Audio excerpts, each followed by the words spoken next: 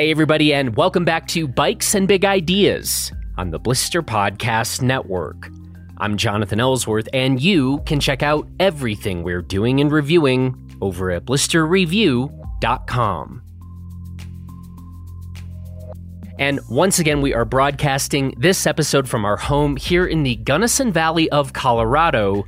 And as we start inching closer to peak season here, we just want to make sure that you are up to date regarding the different types of camping that's available here in the valley and where those different types of camping are permitted. So we've included a link to an article in the show notes of this episode, so check out that article so that we can all do our part to be good stewards of this place we love. Okay, this week on Bikes and Big Ideas, I'm talking with Blister reviewers David Golay and Eric Friesen about a whole bunch of things, including our various current injuries. We're going to be talking about some news from the racing world. We're going to be talking about a whole bunch of different bikes that we've been spending time on. And we're going to be talking about mullet bikes and whether we think they will be more of a thing or less of a thing in 5 years. Then we are going to be talking about one possibly very dumb idea that could probably end up with David Golay getting sued and a whole lot more. This one is a lot of fun. We cover a lot of different topics, and let's just get right to it. Here we go. All right. Well, I am here with Eric Friesen and David Golay. Let's do a little catch-up / current events. We're going to talk about this past weekend's races we're going with the pronunciation of, I think I'm just going to go with Leogang, even though I'm still not sure that's my favorite pronunciation. But before we do that, let's maybe start with a bigger event in the racing world. The Growler that Eric Friesen competed in. Was this 2 weeks ago now? 3 weeks ago? It was Memorial Day weekend, so that was 3 weekends ago now, right? All I can think of is I think we hurt our shoulders at about the same time. And so I think that was 3 weeks ago. I have that clearer than any other reference of time, basically. So, Eric, tell us about the Growler, this race you do every year. Sure. So the Gunnison Growler is a race that takes place in Gunnison, Colorado. It takes place over Memorial Weekend each year. It's Gunnison Trails, our local trail building and advocacy group's biggest fundraiser of the year. I think it's been going on for 13 years now. Historically, it's been a 32 and a 64-mile race, and oftentimes it's been used by Colorado pros as kind of like a test piece for their early season fitness. Hartman Rocks, where it takes place, is kind of known. It's almost exclusively on single track as opposed to some other high mileage races, and it's fairly technical and demanding riding, and it can also be pretty warm that time of year, so you see a lot of like good blow-ups. This year, that happened to be me as well. I was about to say, speaking of good blow-ups. Yep. So I had a good one this year. I typically race the Growler on a single speed. For a number of years, I did moto medical work out there. But now that I don't have a dirt bike anymore, it's more fun to ride than to be like a course marshal or something. So I've started racing it.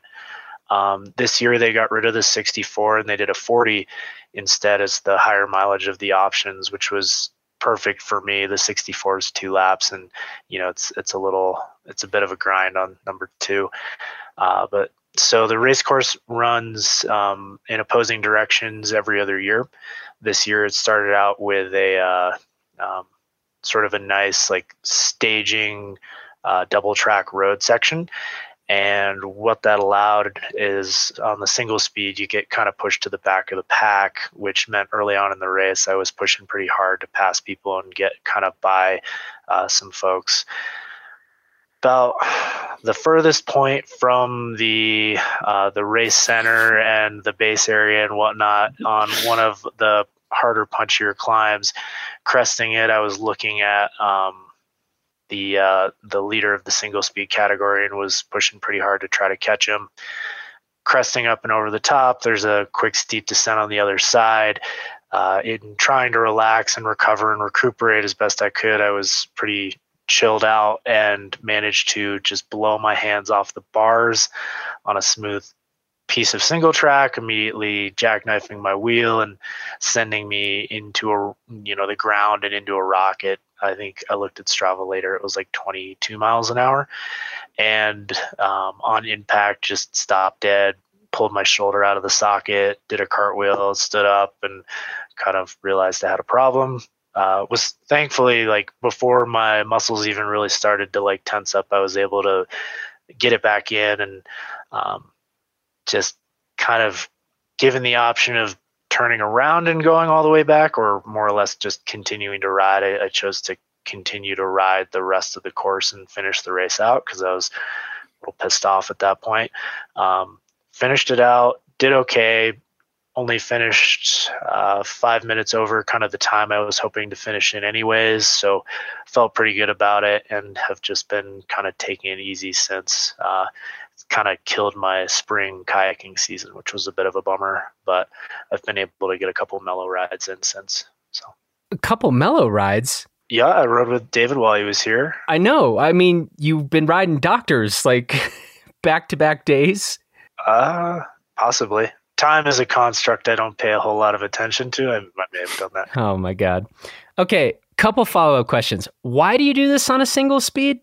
Hartman's it's like the perfect kind of terrain for a single speed. If you look at like elevation profile after a ride, it looks a lot like a heartbeat. Where Crested Butte is, you might spend 5 or 8 or 10 miles just climbing up before you come back down. Hartman's is short little punchy sections of climbing and descending. So it's a great workout. It's kind of a fun way to push yourself, and you have a lot of opportunities to recover in the middle of a ride. It's also, type 2 fun can be fun, and so there's a bit of that going on. And it's also the only cross-country-esque bike that I own, so it's kind of a default or de facto as well. Okay.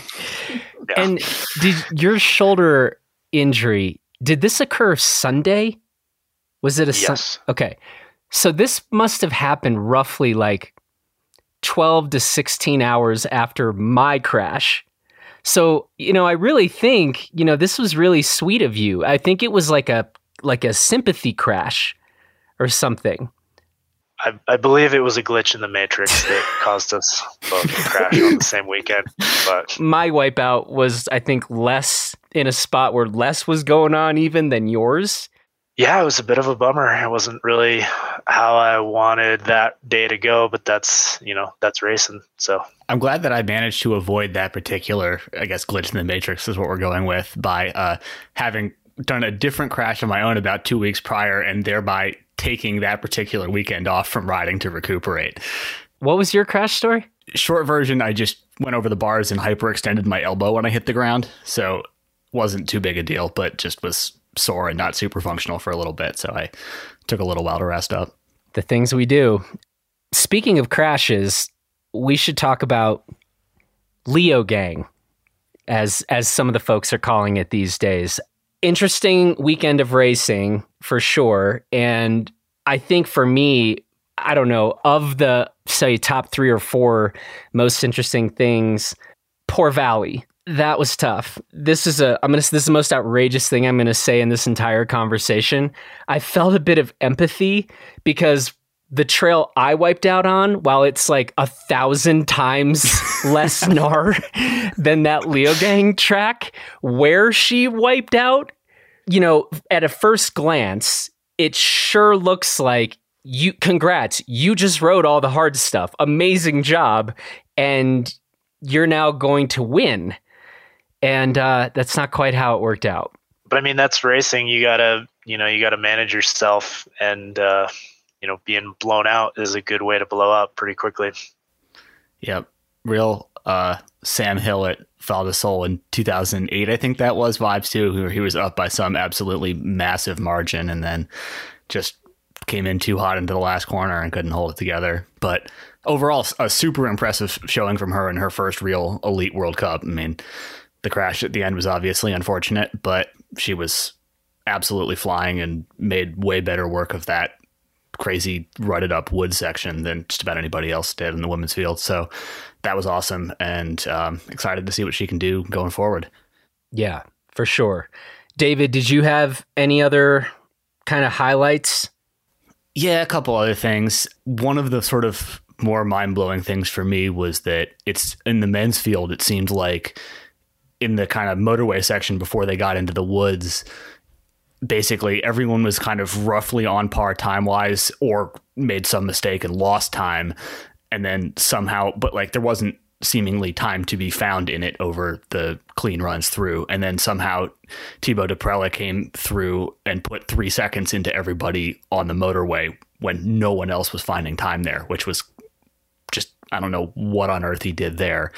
And then the fact that he managed to finish second after crashing in the woods too was kind of a testament to just how much of a heater he was on through the first portion of the track.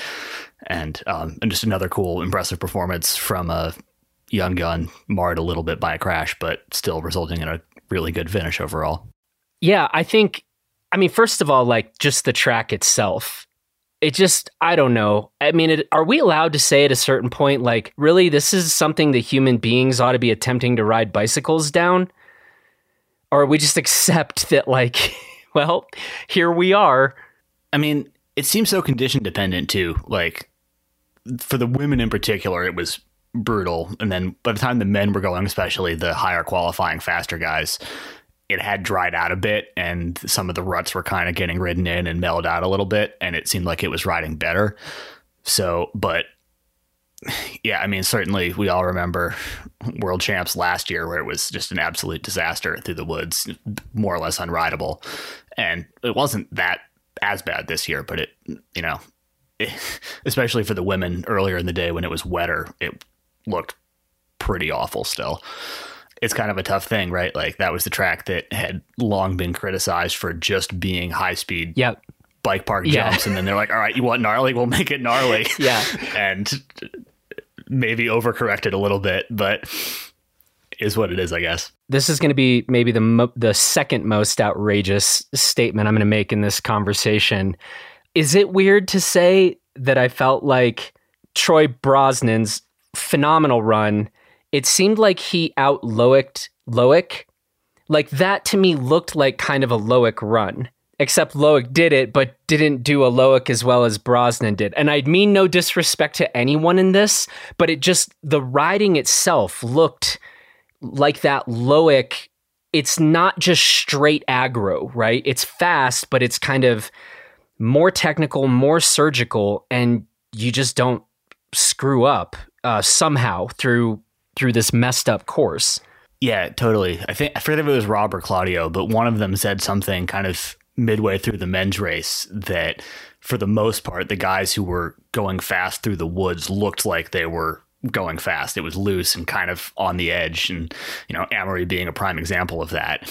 And then Troy came through and looked way more composed and smooth and not like he was on the verge of blowing up, but still managed to, well, win the damn thing, which was super cool too. I mean, he's been so consistently up there at the sharp end of the pack for forever, but I think that was the first race he'd actually won since 2007. So yeah, especially given how consistently he's been close, but just hasn't quite managed to pull it off. So super cool to see him finally get one. Yep.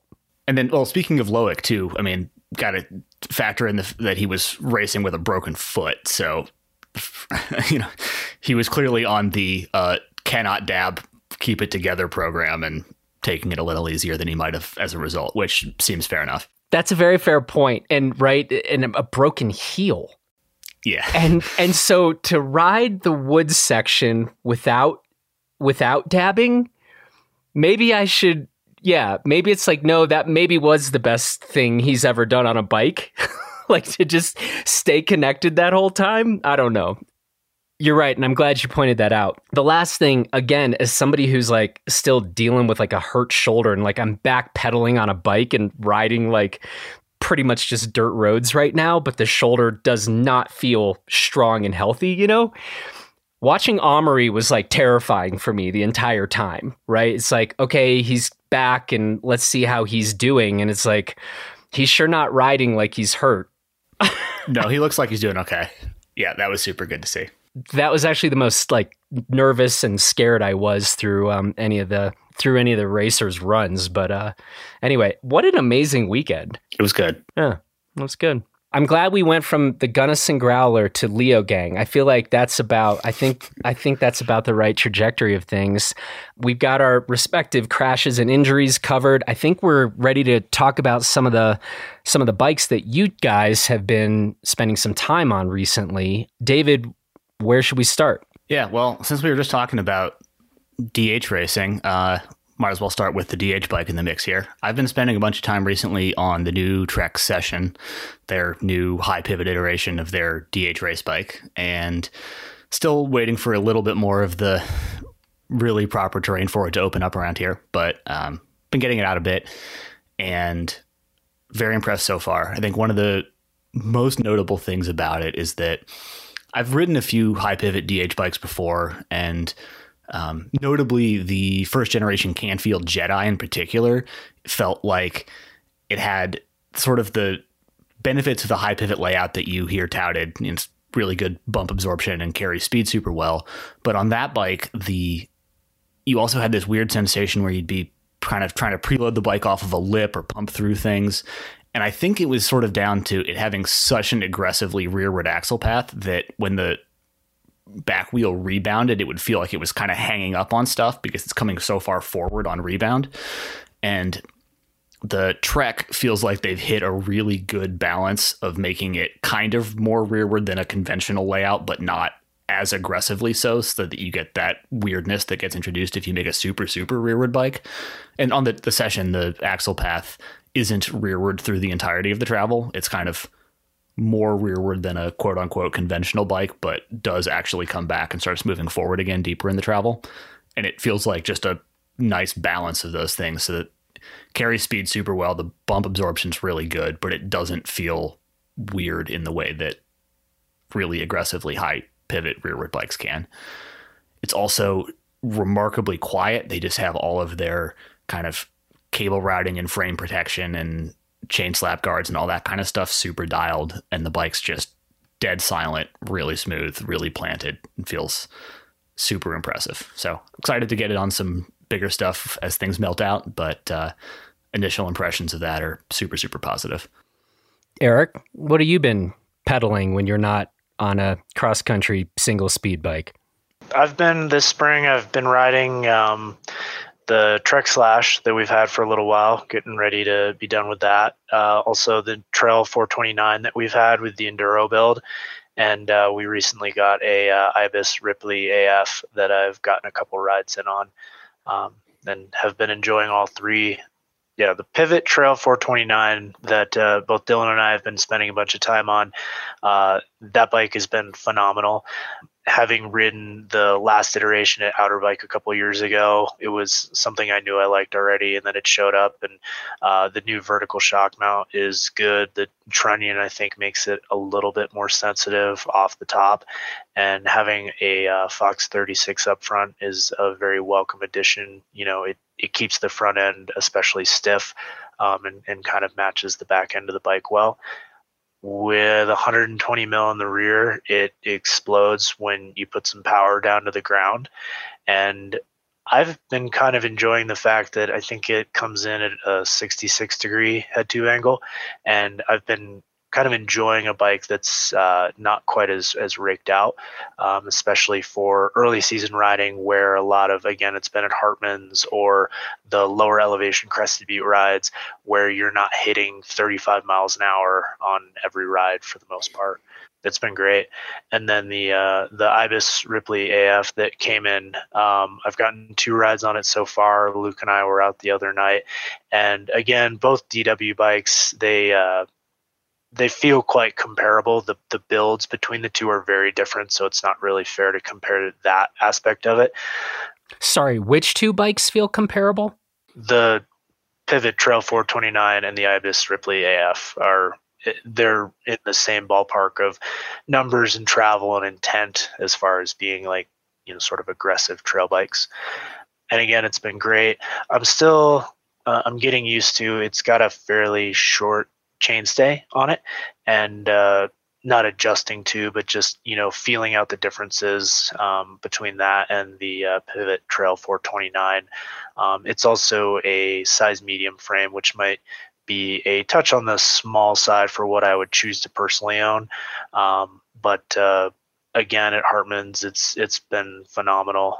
I haven't gotten to ride the Ripmo AF yet, but it's impressive what they're doing, what Ibis has been doing, both with price point as well as like ride quality for an aluminum frame in comparison to their carbon frames, which, is what we've spent a lot of time on, almost exclusively up until very recently. So the Ibis and Pivot make for an interesting comparison to each other because you've got two 120 millimeter rear travel DW Link bikes, but at super, super different price points. The Pivot, the Trail 429, you've been riding, what is it, the XT/XTR Enduro build, which is something in the $9,000-ish range retail, if I remember right. Yeah, and it's got carbon wheels. I think it's just under, but let's call it that with tax, whatever. Sure, something pretty close to that anyway. And then what's the build on the Ibis that you've been on? So the Ripley's build, the bike comes with Fox's 34 with the grip damper, and as opposed to the Grip 2, at higher speeds, it does start to feel a little harsh, and the compression doesn't feel quite as refined. And so that's a little bit of a, you notice that riding them back to back. But otherwise, its GX build has been performing great.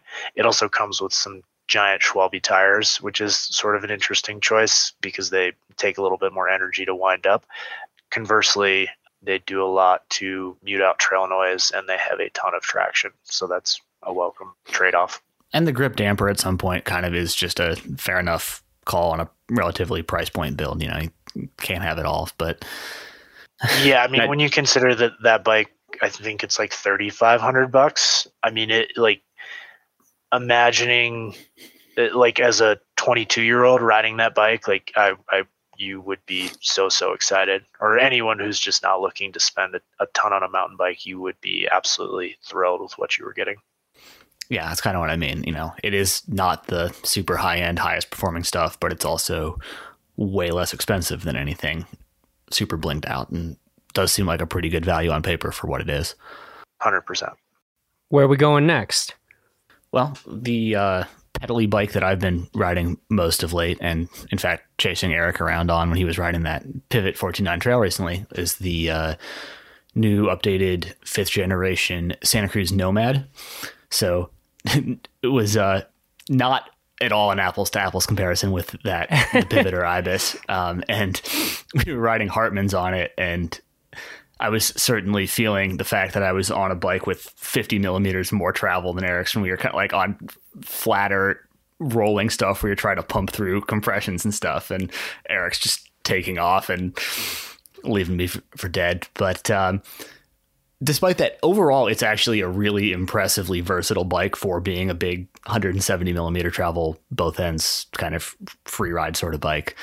Obviously, at some point, 170 millimeters travel is just a lot of suspension, but for what it is, it's relatively light. Granted, in the top end X01 Air build with their reserve carbon wheels, so it's I think $9,600 retail. It's a fancy high end build for sure, but came in at 32 pounds and change if I remember right, which isn't too bad for what it is, and for being a pretty long, kind of slack, very long travel bike, it's unusually nimble and poppy and comes alive at a bit lower speeds. It's not something that has to be going just absolutely flat out all the time everywhere to feel like it's coming alive. And so for having as much suspension as it does, which is for sure a pretty substantial caveat, it is pretty versatile and is a lot of fun. It's not the bike I would choose necessarily if I was looking for a dedicated enduro race bike or something,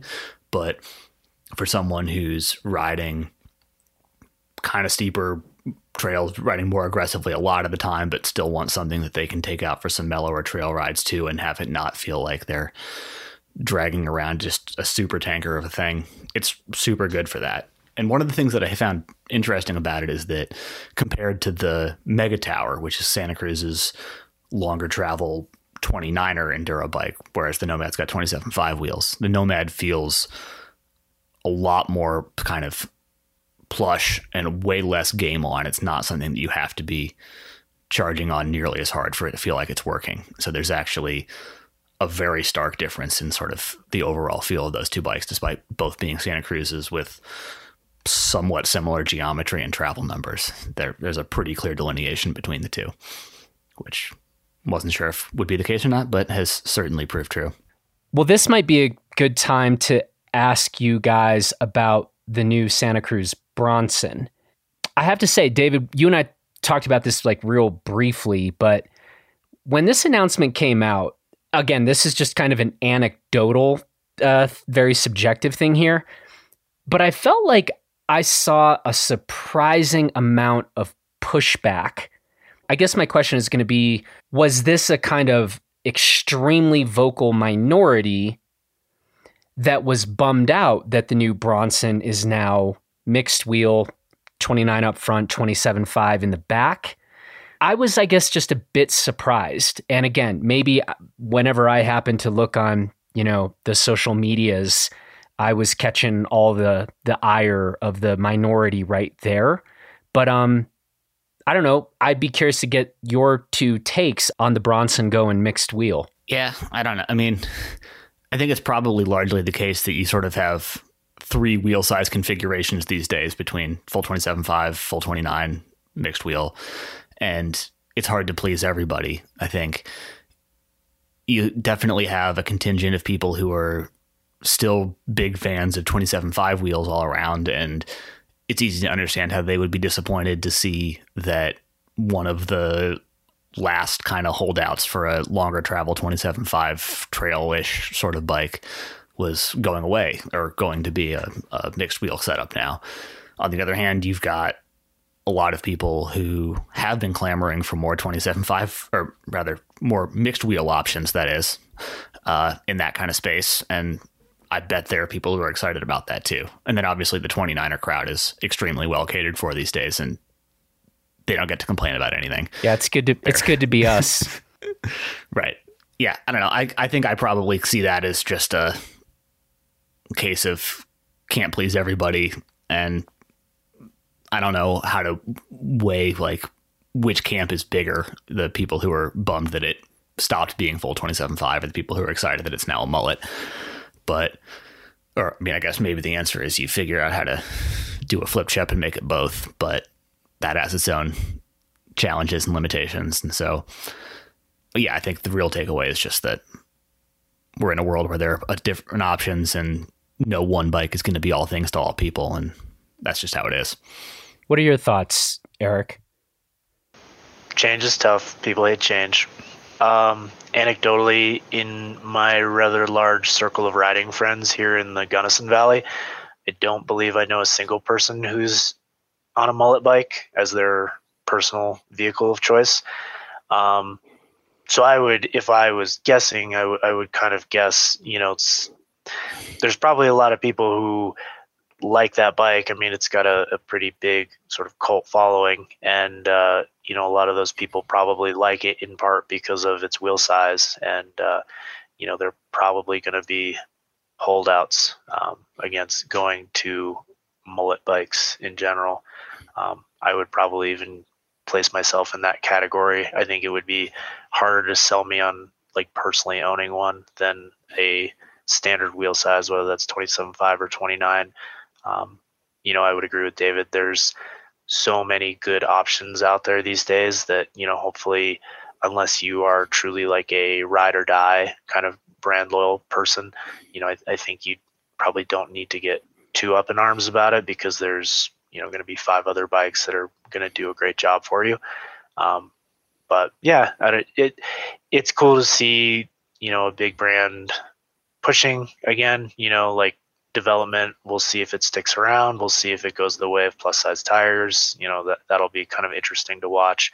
But it didn't get my hackles up, I guess, personally. But it also didn't make it more interesting to me as like a bike that I would look to personally go out and buy. On that thought of if it goes the way of plus size tires, If you each had to wager $5,000, we want to, get some stakes up here, right? Imaginary $5,000. No, your real 5,000. Like you need to not get this wrong. In other words, right? Like, okay. Couple of questions. First one: in 5 years, will the Bronson still be offered mixed wheel standard? David first. Oh boy. I'm gonna say no on that one. No. Eric? Yeah, I mean that would be basically another design cycle, like another 4-year design cycle? Probably not. So 2 more iterations. We'd be on our second or third iteration from right now ish, right?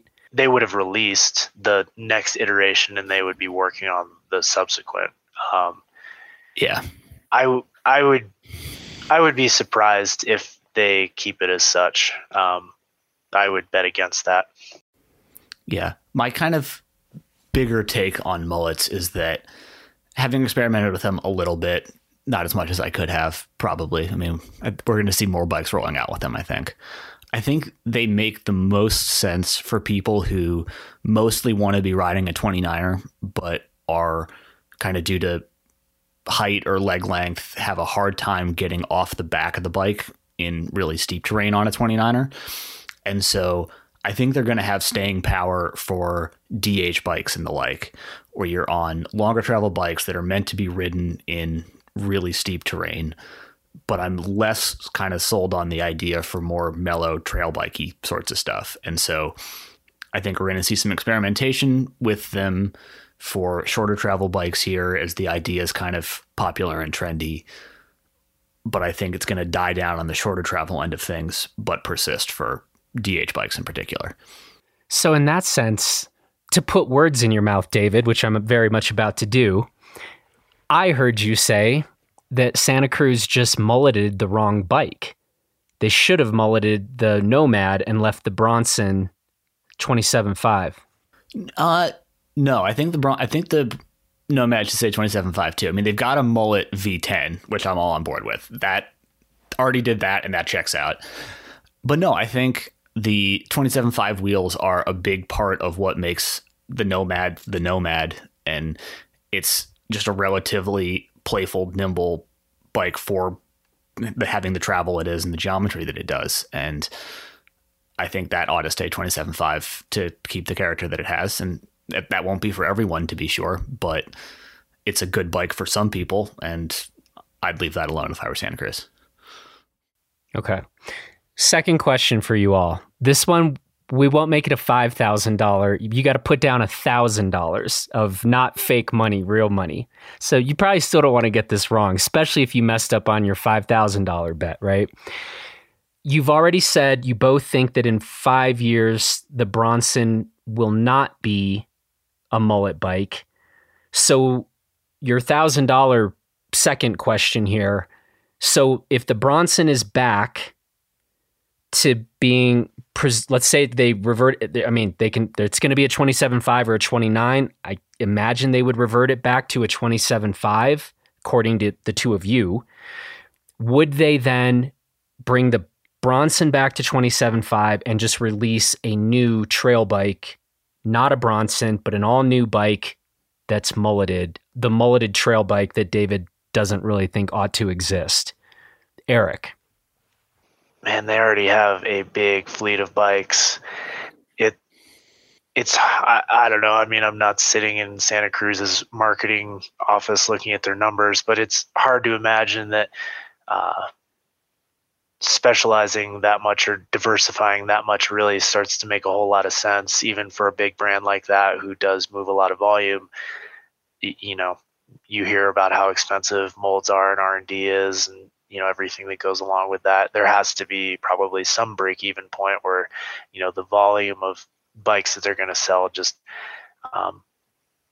doesn't make sense. That being said, you could certainly see them doing it. They have pretty uniform design language across their whole range, and it wouldn't seem to be that difficult to kind of plug in the numbers that work well and, a suspension design that's been around for a long time and make that come off without a hitch pretty easily either.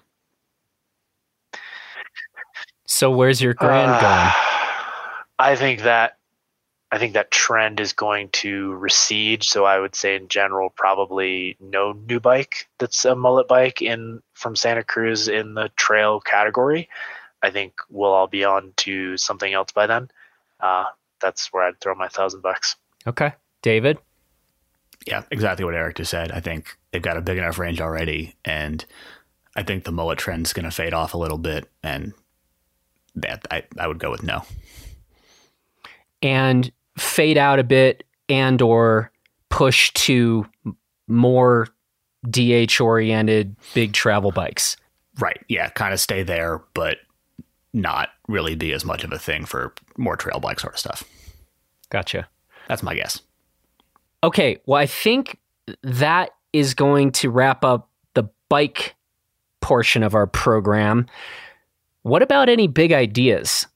Either of you got anything for us on the big idea front? I think I do. So a couple weeks ago, I was editing Dylan's flash review of the Pivot Trail 429 that we were talking about earlier. And in that, he had a comment, something to the effect of saying that he was handing the bike off to Eric and was really going to miss it. And so that kind of had me thinking about the bikes that I've reviewed recently that I've relinquished and miss and want back in my life. And the first thing that sprung to mind for me on that was the Marin Elroy, their super long, super aggressive hardtail that I reviewed earlier this year.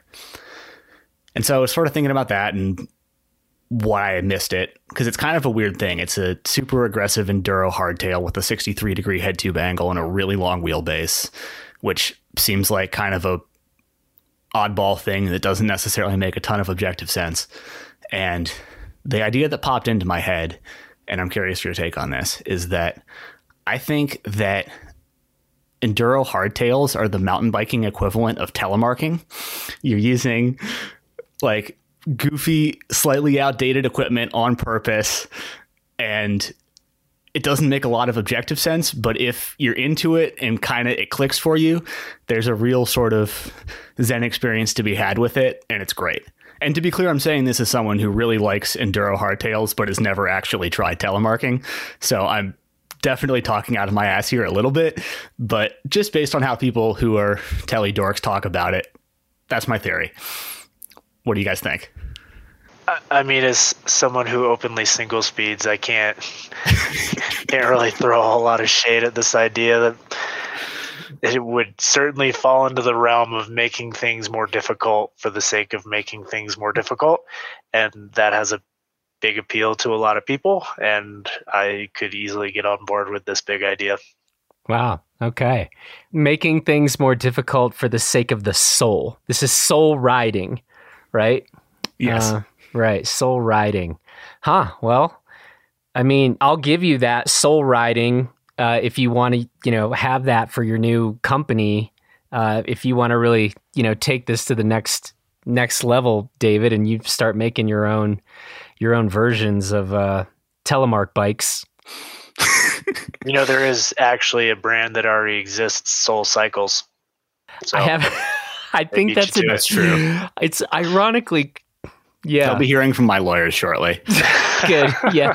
Yeah. You should send them a cease and desist for sure. Okay.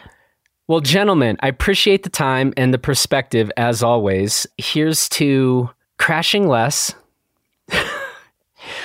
lighter tires, grippier tires, soul riding, trying to not get crushed by the cease and desist that's about to bang on your door from Soul Cycles. Yeah, and I think that's all we got. I think our work here is done. Perfect. I think we nailed it. Excellent. Well, as always, guys, appreciate it, and I will talk to you both very, very soon. See you, Jonathan. See you, Eric. Have a great evening. Bye-bye. Well, that's it for this edition of Bikes and Big Ideas, and if you are enjoying these conversations, then we would really appreciate it if you would take 30 seconds to leave us a 5-star rating or review in Apple Podcasts to keep this whole thing going and growing. I also want to say thanks to David and Eric for the conversation, thanks to Taylor Ahern for producing this episode, and thanks to you for listening. From all of us here in Gunnison and Crested Butte, Colorado, please take good care of yourself and everybody else, and we will talk to you again tomorrow over on our Gear 30 podcast, where we will be continuing our series on the current state of helmet tech and R&D. So subscribe to Gear 30 if you haven't already. There's a ton of good information coming out from this series on helmets, and then we will catch you again tomorrow. All right, bye everybody.